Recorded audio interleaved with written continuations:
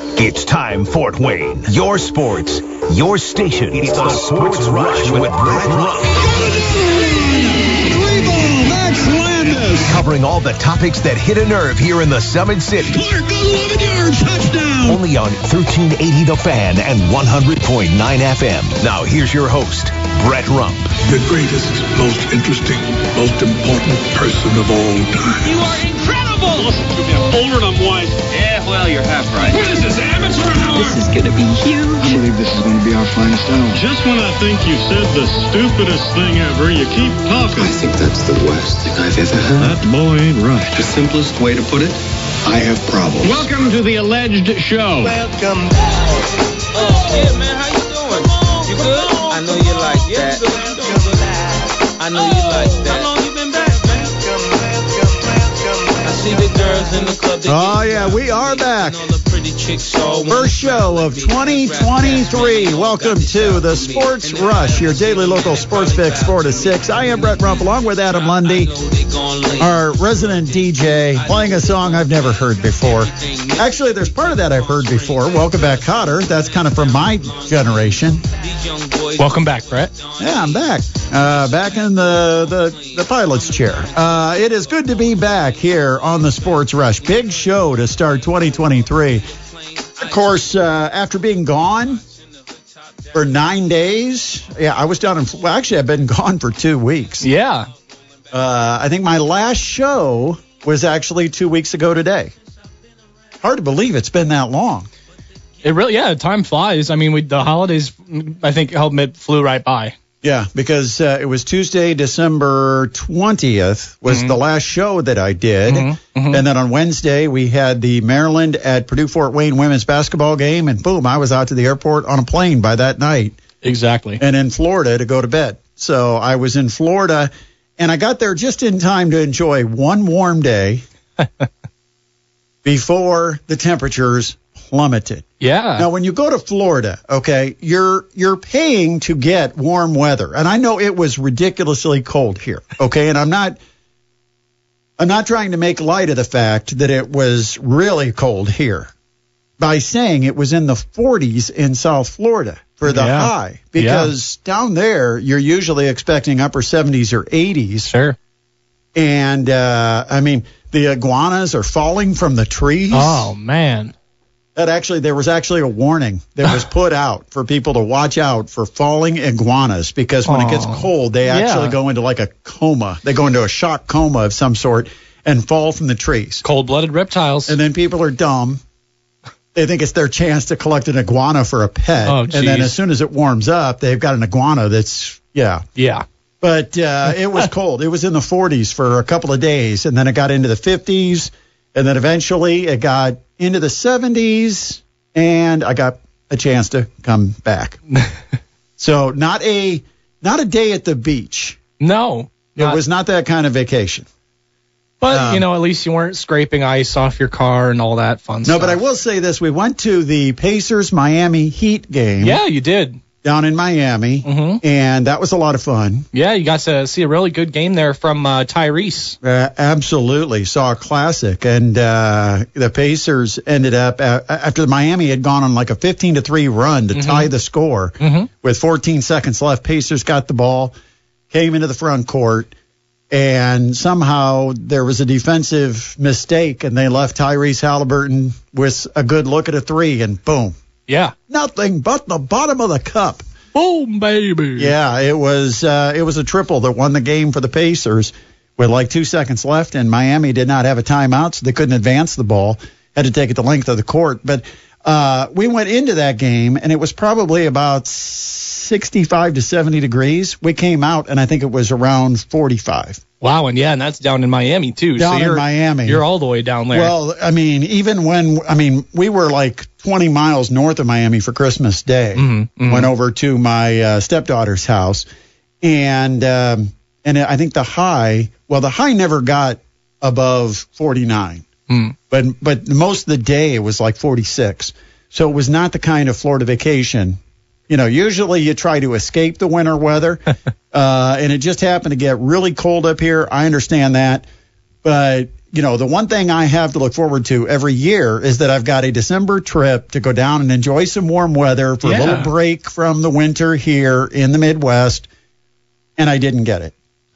That is pretty tough. I'll tell you what. I mean, complete opposite. When I went, it was August, and every day felt like stepping out into a sauna. Well, you get that most of the year. And in fact, just a week or so ago, it was 84, 85. In fact, my wife had to send me a message, I think, on New Year's Eve that it was like 84, 85 and high humidity. And so they were back to normal. Just so happened it got cold when I was there. Go figure. But yeah, that Pacers-Miami game was pretty darn exciting. And my son and I had a little wager on it, so I made a little money back. There you go. It cost like $150 a ticket. But were you cheering for the Pacers in the crowd? Yes, I was. There you go. Did you draw any ire from any Heat fans? No, because what was nice was the two people sitting right next to me had Pacers jerseys. Now, I did not have a Pacers jersey. I didn't wear anything. I think I had a black. I think I had the black IPFW.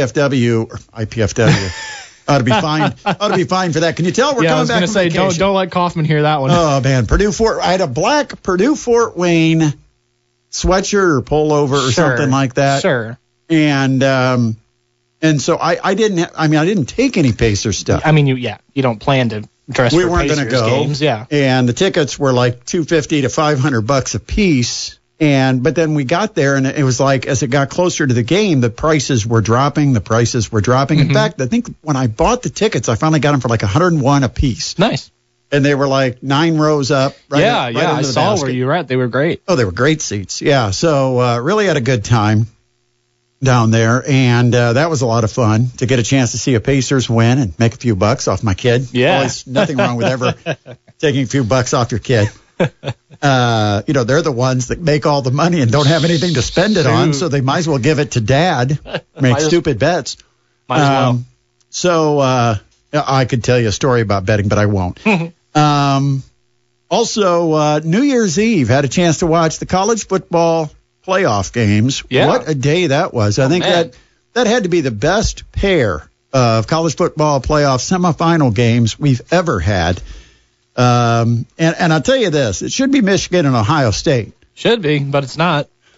Michigan got robbed. Now, Michigan would not have won the game. I mean, we'd be dreaming to think that if they called that targeting, that Michigan was going to still have a miracle play to get it into position to win it. Obviously it would have helped, but you can't say that would have won the game for Michigan. But you tell me how a call that has gone a certain way all year long. It doesn't go that way. It should have been in the biggest game of the year. Yeah. I mean, the officials and the replay officials, whoever it was, they choked. They didn't want to get themselves involved with what could potentially swing a game. And so they decided, just let it stand. Let's move on. But that was as obvious a targeting call as you could get against TCU. I would agree. I mean, defenseless player. He comes in, second man in. First guy's got him by the legs. Second man comes in, lowers the head, goes helmet to helmet, crown of the helmet, leads with the helmet. I mean, it was as obvious a targeting call. In fact, I think I tweeted after I saw it, I said, that's the video that they're actually going to show to future officials and say, this is an example of what is targeting. Call it. But we didn't call it. And I'll agree with any Michigan fans that thinks that was a bad call, but I'm not going to say that's the difference in the game. Right. But Michigan, I thought, should have won the game. And then Ohio State. What do you even say about that? I mean, man, what a shank. And a kid that's been so accurate. I mean, he's been a terrific kicker, but it just shows what the pressure of that moment does. And here's my frustration with this for Ohio State. I thought they made a couple of really bad coaching blunders. First of all, when you don't want to allow the big play, you're up a couple of scores late in the game. You don't want to give up the big play. You want to make it, if Georgia's going to score on you, you want to make them have to earn it, right? Well, we see it in the NFL all the time. We complain about it, but it's that soft shell type of coverage where you just, sit back, let everything happen in front of you, come up and make a sure tackle. Ohio State, for some reason, gambles with man-to-man coverage and they get burned. What happens? Big play, quick score, and all of a sudden Georgia's got all the momentum, and they've got Ohio State then on their heels. Yeah. Just a really, really head-scratching, dumb coverage call by the Ohio State coaching staff to go man-to-man in that situation. I mean, and if you want to go man under, at least have some people deep. In other words, play a 7 or 8 man coverage and have a couple of guys deep as protection. Yeah, because he's got nobody was there to help. Once he got beat down the sideline, nobody there to help. No. Dumb. And then I thought Ohio State was comfortable getting into field goal range. A little too comfortable. Hence why they ran the football on first down. Right. Never leave it up to your kicker. Because you see what happens. How many times have we seen it happen? Too many. Even reliable kickers. Yeah, doesn't matter in a lot of these situations. Under that type of a pressure. And, you kick 2 or 3 balls during the course of the game. It's not like a quarterback where, he comes out, might have a little extra adrenaline, throw a couple of passes high, has time to adjust, and goes the rest of the game fine. No.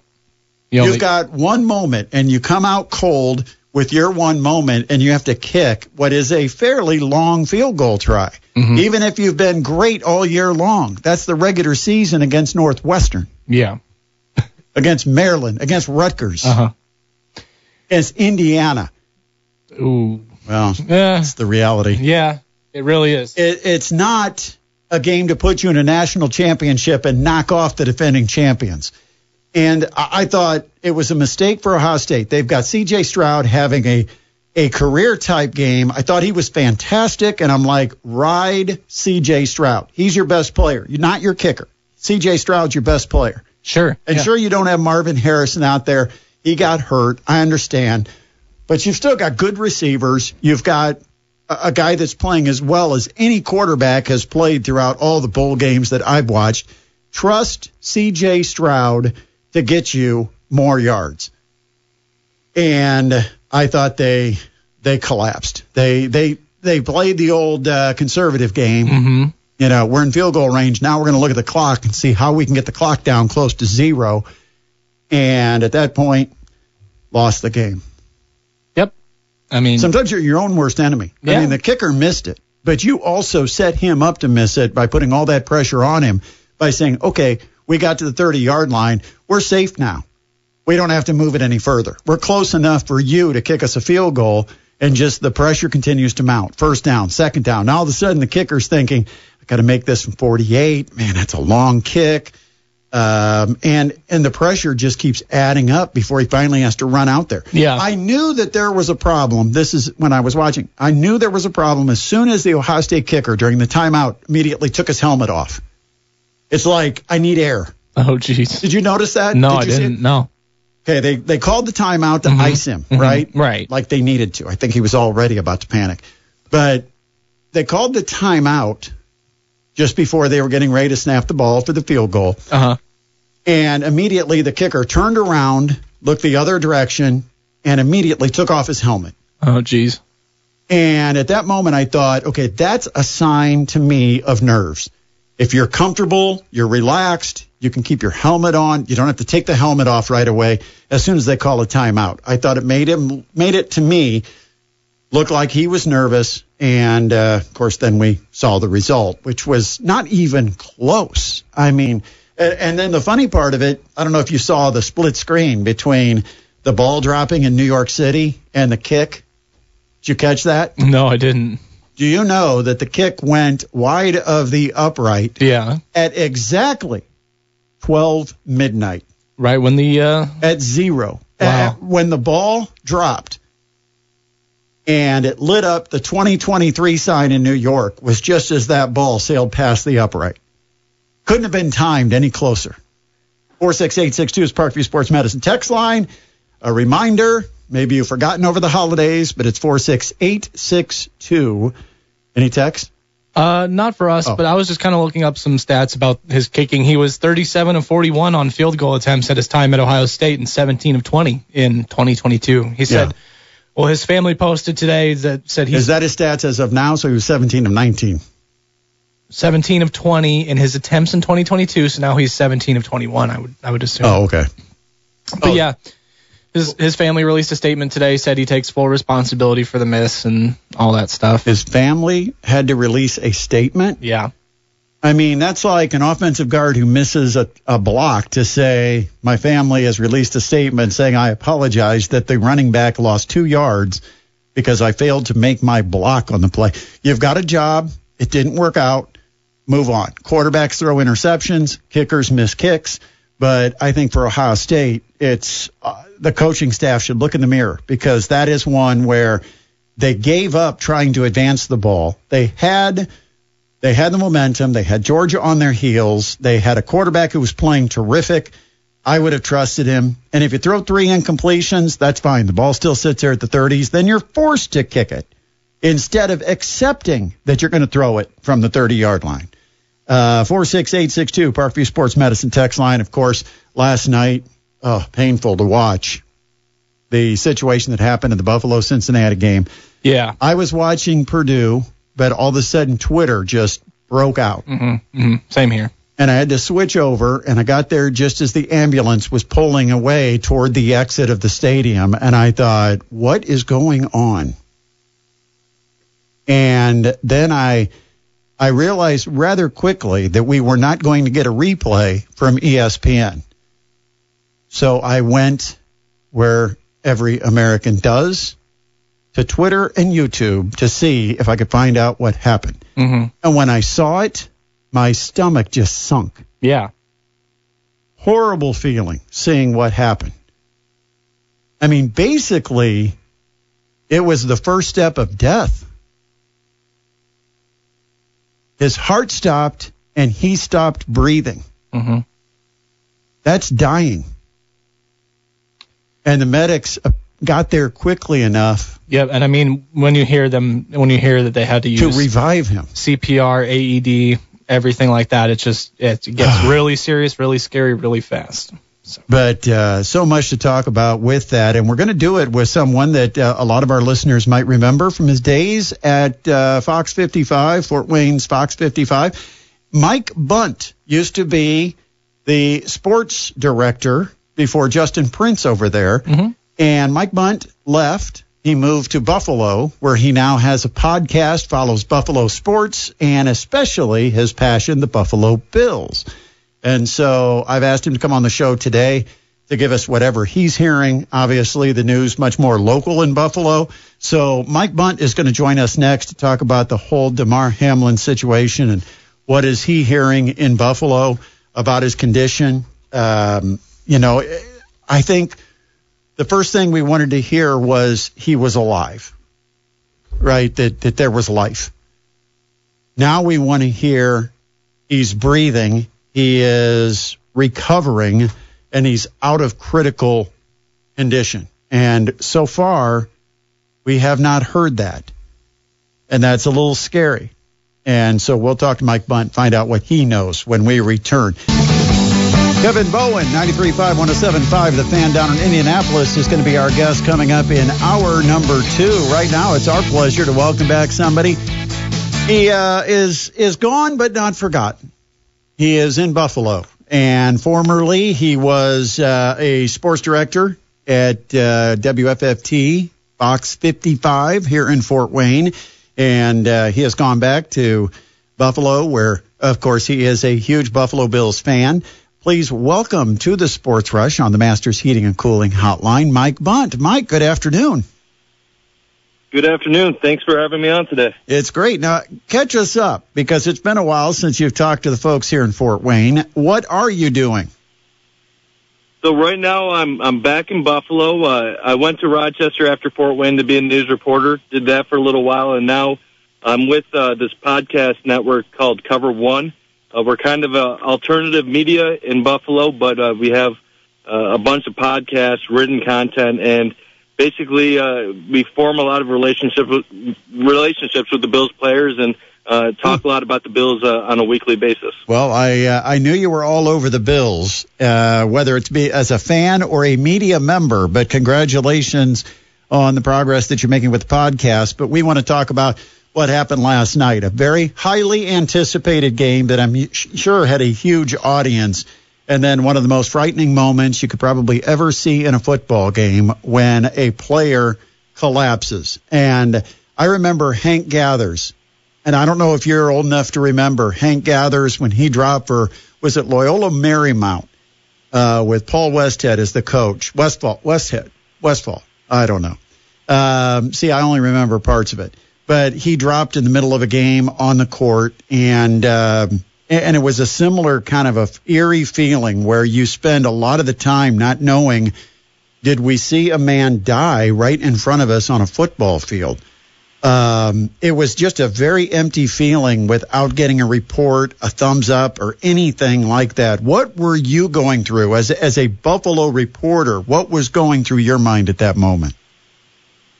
Honestly, I was scared out of my mind for DeMar. When you first see the injury, your first reaction is, the Bills now are down 2 defensive backs. They pop back from commercial. They finally show the replay. You see him go down. Obviously scary. Another commercial. And then you start seeing Josh Allen with his hands over his face. Tre'Davious White, who's one of the most energetic, great people in football, falling on the sidelines. You see Stephon Diggs crying, and then you start to realize this is not good. This is very bad, and the players surrounding him. And I got emotional. I'm not ashamed to admit it. I cried last night. I was scared for DeMar. I was scared that we might have just seen a player on the Bills die in front of a national audience, and luckily that wasn't the case. We're still waiting on updates, but it's one of the scariest feelings that you can go through as a fan, a teammate, media member, regardless of who you are. I've never gone through that to that magnitude before. Well, and I've heard a number of doctors trying to explain it today, and apparently it's a very freak type of injury that has to have a perfect timing with the rhythm of the heart for a blow like that to cause cardiac arrest. What information are you getting in Buffalo? I mean, you've got to be getting maybe more than we're hearing nationally. Is there anything more that you've heard as far as his condition? So it's really limited at this moment, and a lot of it is still speculation. Like you said, the main thought is that he went through what is termed commotio cordis, which is basically when you get hit in the chest and during basically a specific millisecond of your heartbeat, and basically leads to cardiac arrest.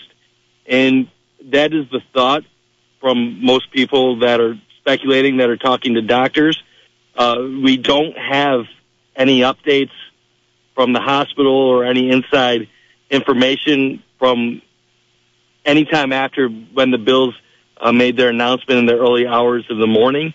The thought process is, after you have an incident like that and you are taken to the hospital, is that they will normally put you to sleep for a period of time over 24 hours and then reevaluate after that point. So I wouldn't expect much of an update today, but it's going to be stages after this, and hopefully there will be some good news whenever they do end up coming out with more information. But right now it's just a waiting game.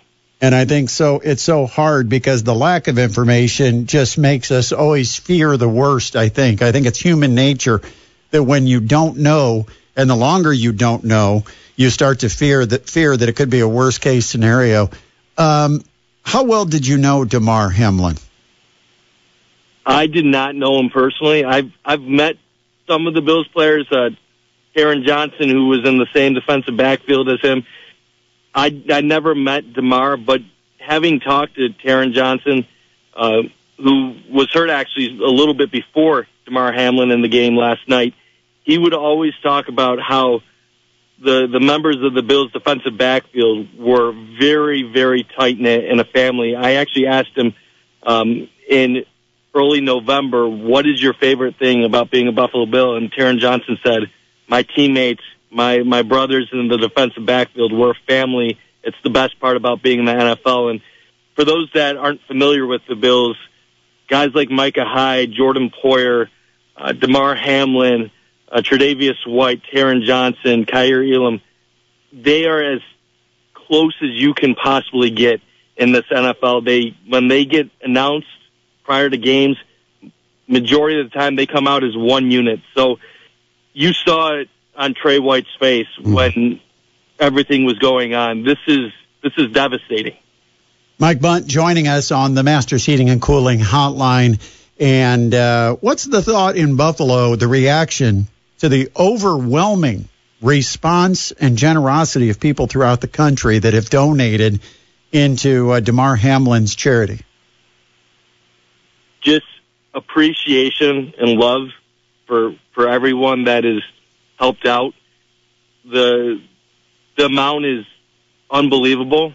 In Buffalo, we have a track record of trying to help out in situations. When Andy Dalton helped the Bills end their playoff drought in 2017, over $400,000 was raised for his foundation. So we're used to trying to be giving, but the national response, I honestly couldn't believe it. It's spectacular, and with that mission that Damar had, he was just trying to raise $2,500. I believe it had $10,000 before the injury last night. To be over $4 million just shows that this country is looking out for him. There's love for him, and we're all just praying that he can make a full recovery and at least be able to live a normal life, regardless of how things end up going forward. Mike, it's kind of an awkward subject to bring up, but Buffalo did beat Kansas City head-to-head, had a chance to get the number 1 overall seed. At what point is it going to be appropriate to open the discussions as to what happens with this game? I think it's something that's already started to take place. No one wanted to talk about it last night. That was not the time. It wasn't appropriate. Today they announced that this game will not be resumed this week. So now you have the question, will this game be played at all? And if it isn't, what will the NFL decide to do in regards to how this impacts playoff seeding, how this impacts the entire AFC? Because potentially this can impact 8 different teams. Cincinnati was in a race for the AFC North where if you call it a forfeit, a tie, a no contest, if this game is not played, it will directly impact Baltimore. Buffalo, and the result will impact their fight for the 1 seed with Kansas City. But the Bills also play the Patriots this weekend, and if they have nothing to play for, that could help New England's playoff chances. Miami needs New England to lose. Then there's a scenario where Pittsburgh needs New England and Miami, I believe, to lose to make it. And then there's also a scenario where if Jacksonville loses to Tennessee on Saturday night, Jacksonville could still potentially make the playoffs as a wild card. So obviously the football side of this is secondary to the life and Damar Hamlin getting better. But when you look at the football side, the NFL is in a pickle. And I don't know if there is a right answer for how they're going to handle this. The fairest solution, in my opinion, would be to push everything back a week and let this game eventually get completed. But I don't think that's likely, given the fact that then you would have 30 other teams that would have to move things back. So it's going to be very interesting to see how this plays out. Mike, appreciate the insights from Buffalo. Again, congrats on the podcast. We'll be sure to check it out. Where can we find it? So you can go to Cover One on YouTube. We have over 20,000 subscribers. And we are the Going Deep Pod on Tuesday nights at 7 o'clock on Cover One Network on YouTube. And you can also find us on Twitter at Cover One. And if you want to find anything from me on the Bills or any sports-related stuff, I'm at Mike_Bunt on Twitter. Sounds great. Appreciate you taking time to talk to me, Mike. Appreciate that. And best of luck with the situation that you've got with Damar Hamlin. We obviously are sending our prayers, hoping for the best. We appreciate it. All the prayers that we can get are much needed and appreciated. That is Mike Bunt joining us on the Masters Heating and Cooling Hotline, former sports anchor at WFFT, Fox 55 here in Fort Wayne. We're going to take a time out. We're going to come back. Plenty of football to talk about. Purdue, Notre Dame. Hey, we'll talk about it all when we come back. It's the Sports Rush on 1380 The Fan and 100.9 FM. Welcome back to the Sports Rush, your daily local sports fix 4 to 6. Brett Brump back in the chair along with Adam Lundy, our studio producer, who you never really got time off during the holidays. I had a few. I had a weekend there for Christmas, and then I had a couple days here for the New Year's, so can't complain too much. Of course, Shannon Griffith sat in for me. A big thanks to the coach for filling in. What do you have, about 5 days? Yeah, I think he did 4 or 5, and we also had John Nolan. Well, John Nolan had to take off because he had to go get married. He did do one, Big though. Congratulations to John Nolan, now a married man. Yep. Congratulations. Yeah, he'll never get time now to come host. But he got married out in New Jersey, his home state, hometown. Got married to Nicole, lovely woman. So congratulations to them. We appreciate John also jumping in while I was taking some time off. But anyway, coming up on the show, Kevin Bowen's going to be jumping on. He'll be in here about 5:15. Plenty to talk about. Mastodons basketball, of course, the Pacers, they are on a roll. And have the Colts found a quarterback for next year? We'll talk about that and debate who that might be. Yeah. A lot of bowl games to kind of catch up on. First of all, Kentucky fell flat against Iowa. Yeah, absolutely. Embarrassing performance by Kentucky. But, I think these bowl games, what we have to do is we have to set up a program where you opt in or opt out by a certain date. And then the bowls get the opportunity to decide who they're inviting. Yeah. Purdue, without O'Connell and no Charlie Jones, they were not competitive at all, and did not have a team that could compete in the Citrus Bowl. No. And so, if the Citrus Bowl would have known that Purdue's quarterback would be out, right, their receiver, who was far and away the favorite target of Aiden O'Connell, they would then be able to reconsider who they want to invite to the bowl. Now, some of the bowls have contracts with certain conferences, etc., but there are some flexes, some leeway, and it just seems to me like when teams start losing their best players, and it's the best players that are going to be out because it's the ones who believe they have an opportunity to take the next step and move into the NFL. Yeah.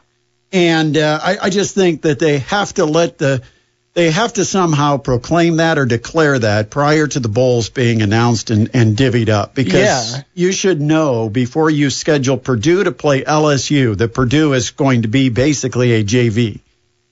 Yeah. I mean, that's almost what it looked like, because LSU made no contest of that. No. It does nothing for the TV ratings. It does nothing for the networks that have paid for the TV broadcast rights. You look at Purdue and Austin Burton, 12 of 24. Yeah. They ended up going through what, 4 quarterbacks? Three quarterbacks? I don't know. I think they went through 3 quarterbacks, if I'm not mistaken. And not even Drew Brees can save you. No, not even having Drew Brees on the sideline. In fact, they probably were hoping that if they kept going through the depth chart, that maybe Drew Brees would eventually suit up. Yeah.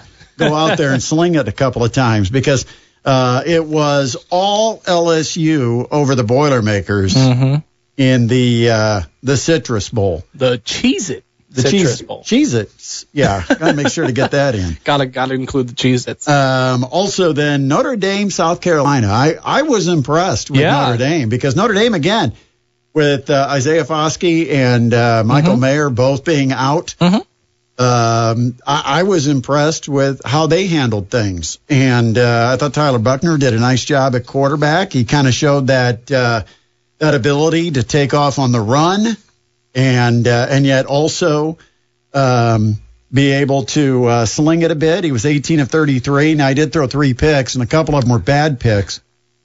Was there 2 pick sixes in that game? I'm not sure. I keep thinking there was like 2 pick sixes, and yet Notre Dame still found a way to win the football game.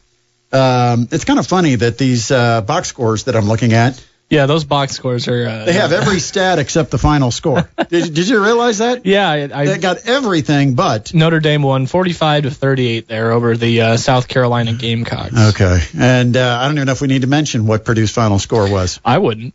I wouldn't want to mention it.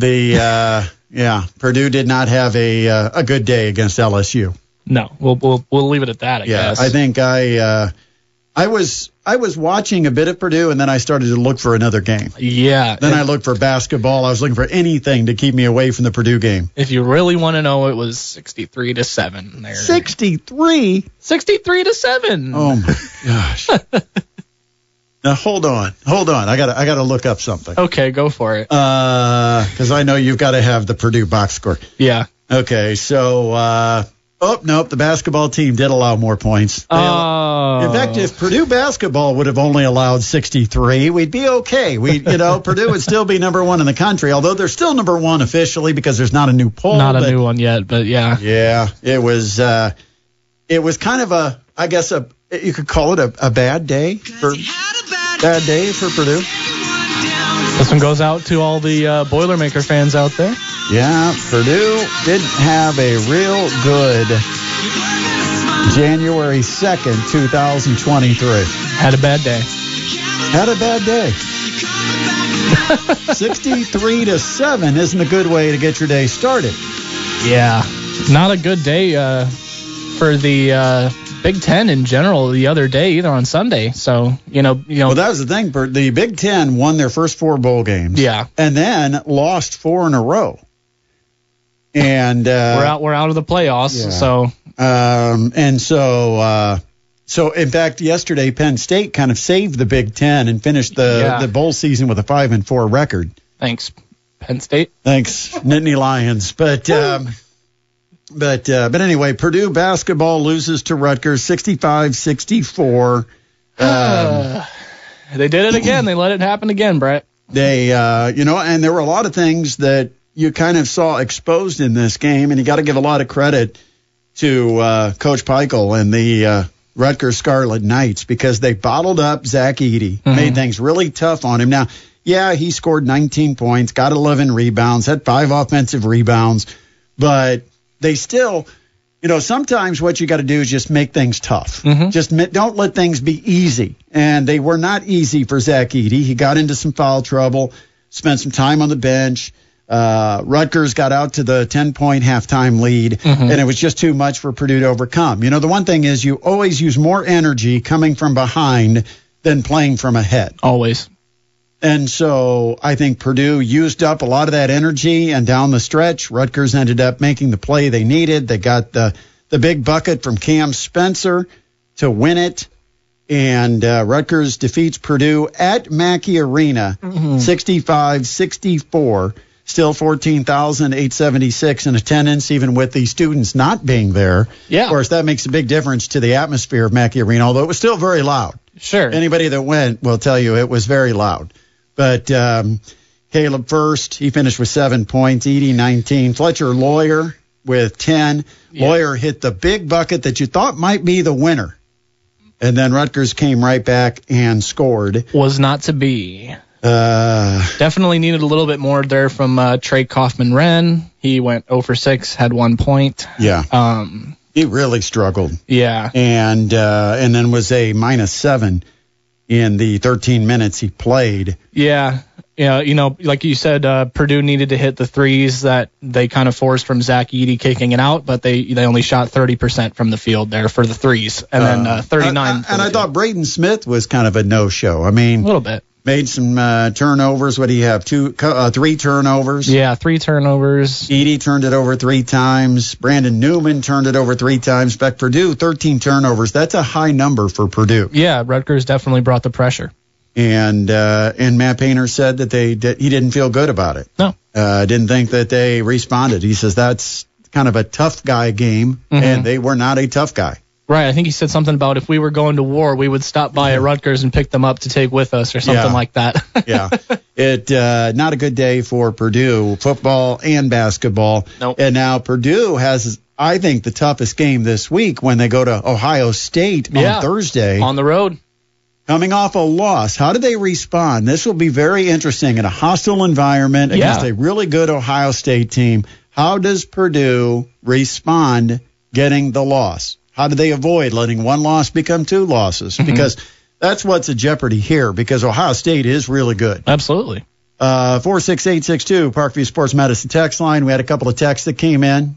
Yeah, someone said Ohio State did a bad job in the second and third downs, making the field goal more manageable.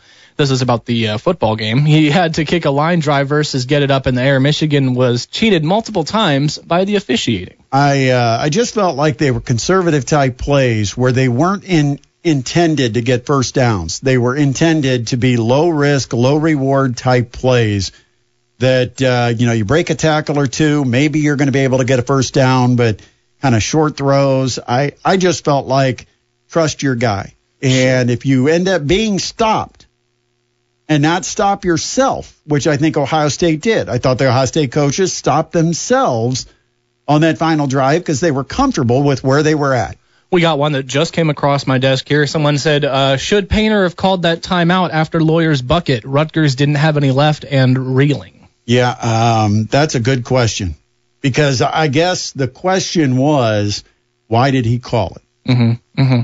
Because it gave Rutgers a chance to kind of... you can always argue that it gives the offense the advantage of the timeout. And in some ways, the announcer said that Pikiell was using his last timeout because he was quite sure that Matt Painter was going to burn one. They would give him a chance, and Matt Painter did. He used one. He had 3 available. He used one. And it kind of gave Rutgers a chance to refresh and refocus. But it also gave Purdue the combination of players they wanted in there specifically for the defense. I don't know I'm not sure who they made the switch with, but I thought they changed, whether it was Gillis came in for first or something like that. I thought they made one switch defensively, but you just don't. I mean, I can't sit there and debate that. It wasn't like it saved the game, like the clock would have run out. Right. And it's kind of, whether it was something that they wanted to go over because maybe in the scout they had seen a pattern that Rutgers liked to use in late game situations, and he wanted to remind his guys. It's kind of a darned if you do, darned if you don't. Yeah, it is. I mean, that's just one of those where you have to know what the purpose is, because let's say in the scout you had seen some patterns when Rutgers had a last possession before a horn, whether it was halftime, whether it was the end of the game, and you saw patterns. Excuse me. Don't have my cough switch. See, but you saw patterns. Sure. And maybe you wanted to call the timeout to set up some type of defense, whether it's a switch on the perimeter, whether it's matchups as far as who's got what man. But unfortunately, it didn't work. Another one just came across my desk. They said, easy answer is make your free throws. Yeah. Well, that too. And what was Purdue? Yeah, they were 19 of 28 for 68%, basically. And here's the thing. When they're referring to that, I'm sure they're probably focused on the 2 that Fletcher Lawyer missed. And here's what's amazing. Fletcher Lawyer's only shooting about 67, 68% or something like that, the free throw line. He was among the nation's best free throw shooters his senior year of high school. High school, yeah. I mean, the guy did not miss. It was automatic at the free throw line. I don't know what has happened that all of a sudden, I guess the pressure, we saw the Ohio State kicker sank one night. Game on the line, but he missed a couple, but he did make the big three-pointer. Yeah, he's 78% right now from the 78, okay. But it seems like 68 for a guy like him that was like 96% or something in high school. Definitely a little bit more pressure there in the Big Ten. We'll take a break coming up in our next hour. Hey, you know what? It's Tuesday. Almost forgot. It feels like a Monday, right? It does. That means we've got to come back and have a little Tuesday Time Capsule trivia. We've got to get it in today. We've got to do it. It's Tuesday. Yeah. And the coach failed to do it last week. That he did. I don't know what. I didn't personally. Kangaroo Court. What's the fine for not following through as the host to embarrass yourself in a game of Tuesday Time Capsule trivia? Anyway, we'll take a break. We'll play some Tuesday Time Capsule trivia. A chance for you to win a large pizza at a Pizza Hut. Comes up after the top of the hour right here on the Sports Rush on 1380 The Fan and 100.9 FM.